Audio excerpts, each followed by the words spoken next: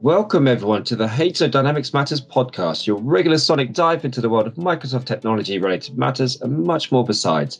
I'm your host, Michael Lonnan, and today I'm joined once again by HSO's Head of Data Analytics, Doug McConjue. Doug joins me for part one of a special three-part data strategy series. Now, you likely already know the value of data, but how advanced organizations are in taking advantage of their data varies greatly, and some are at the very beginning of their data journey. And so we kick this three-part data strategy series off by discussing where you should begin when building your data strategy. So grab a brew, sit back, relax, and enjoy the show. Red or white? White. Working from home has been great, or working from home has driven me nuts? It's been great. Impulsive or reflective? Reflective. As we'll come on to, that's probably the best sense for yourself, Doug. What came first, the data or the system? Data, I believe. It's like a chicken and egg question. Just want to put that in there. So, we're talking about today, we're talking about data strategy as part of our little mini series. And I think it's always important for any organization or anyone involved in data who's thinking about how do I approach it, where do I begin, that we start from that point of view. You know, for anybody out there who is putting together a data strategy, where do you think would be a good starting point for them, Doug? Yeah, so the key place really to start is actually thinking about what is my business trying to achieve. So really, we have to start with the business strategy itself. And the data strategy really needs to align to the business strategy. The two go hand in glove. The data strategy is there to enable and support the success of the business strategy. Brilliant. Okay, let me take a step back. I should have asked you this before, because actually this probably sets that first question up. But why is it important to have a data strategy at all? Well, there's a whole raft of different questions and answers to that one. So the key reason is you want to have the best chance of success. You want to have the best chance of success that your data will support the business in its mission to achieve its business goals. So in order to do that, it's very useful to have a plan. It's very useful to arrange your resources from data through to people, through to technology, through to processes, in a way so that all of those are nicely aligned to support the delivery of your business strategy.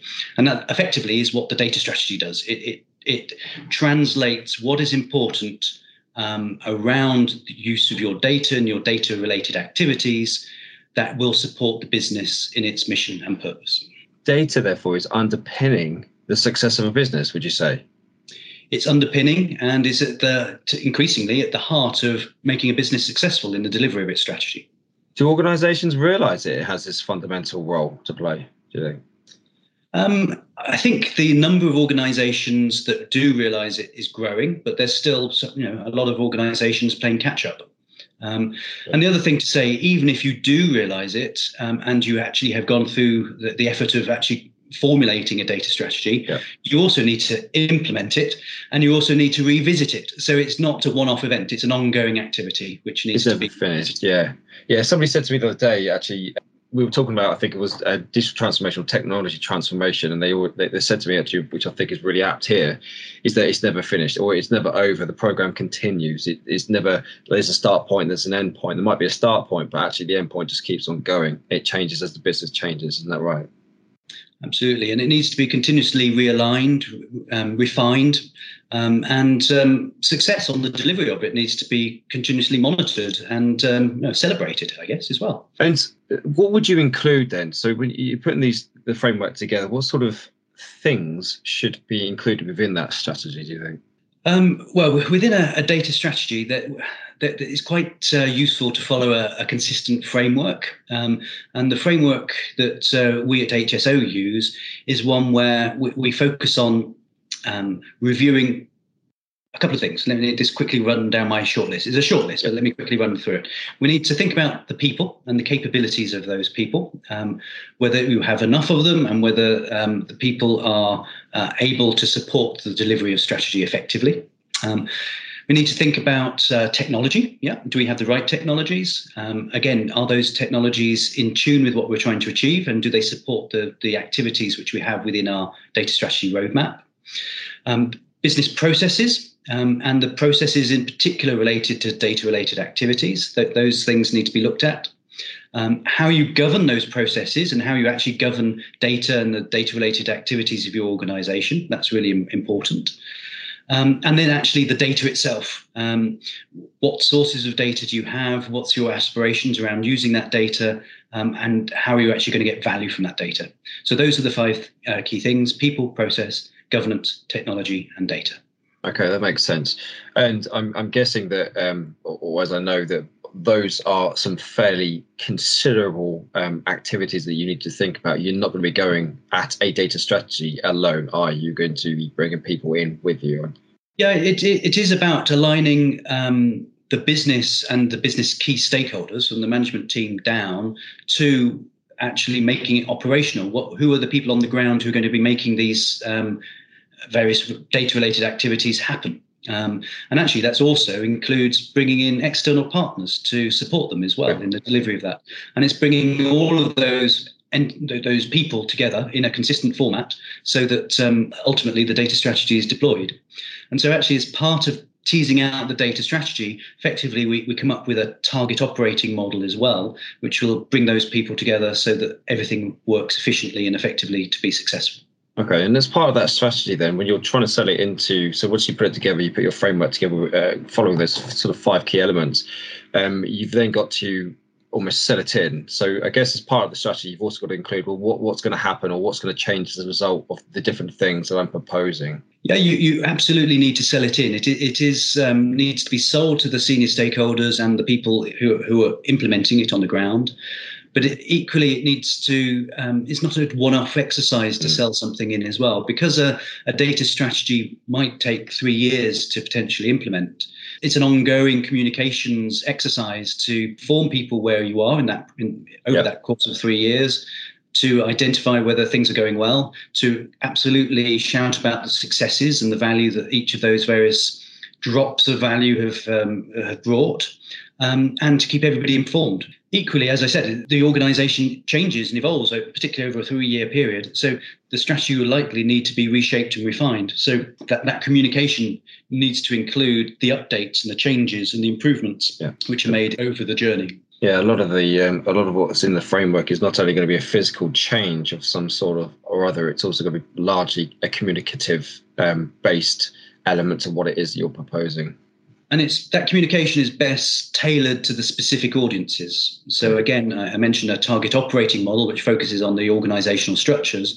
Another aspect of a well-implemented and thought-through data strategy is that there's a stakeholder impact assessment, which is also done, and a communications plan, which is focused on each of those stakeholders. I guess as part of that, then you're talking about when you're discussing it with execs who are perhaps not as familiar with the purpose of data, the value of data, and the elements you're putting within your data strategy framework. You're almost reflecting the language within this strategy to what they understand it to be, which is by and large a business-oriented set of, language. Yeah, it's a business-oriented set of language, but it's equally a business-oriented set of goals. You don't implement any new technology or any new sort of solution if it doesn't add some pretty fundamental business value. Identifying that, why it's important, what it's going to bring, is actually the language you need to use for all of those stakeholders, because that's what we're delivering. And when you're building out your framework, then when you're putting it together, are there any potential pitfalls that may happen later as a result of you not doing something at this particular stage, at this starting stage? Are there any pitfalls that you would sort of highlight to try and avoid? Oh, there's many a pitfall which have happened in the world of data, but let me pick out a few which sometimes come along, but can all be avoided. I hasten to add. Good. Very, very often, people tend to think that an IT project, a data project, takes forever. It will take multiple years, and therefore, by the time it gets delivered, the world will have changed. That big bang delivery approach. That is a pitfall. It is better actually to break that big bang into lots of little pops along the way. Bits. achievable bits, and actually demonstrate some drops of value along the journey instead of waiting for it all to come in 3 years hence. So that's one pitfall people sort of fall into. But that type of early win piece is actually really important. People also tend to rush off and they want something new and shiny, and they haven't necessarily tested whether that new and shiny thing, be it a piece of technology or a piece of new, data science capability, it could be that too. They rush off and say, I want some of that. And that's not necessarily a bad thing, but it's worth testing it first. So do a few proof of values or proof of concepts to actually test that these new shiny things will actually deliver the value that you're hoping for before rushing off and implementing a major program. So again, trying to think through and test things so that people aren't disappointed, because what you want is a successful deployment with your data strategy, and therefore thinking about things where you can ensure that you are going to be successful, slicing them up so you can test that you are delivering successfully is all the right sort of thing to do.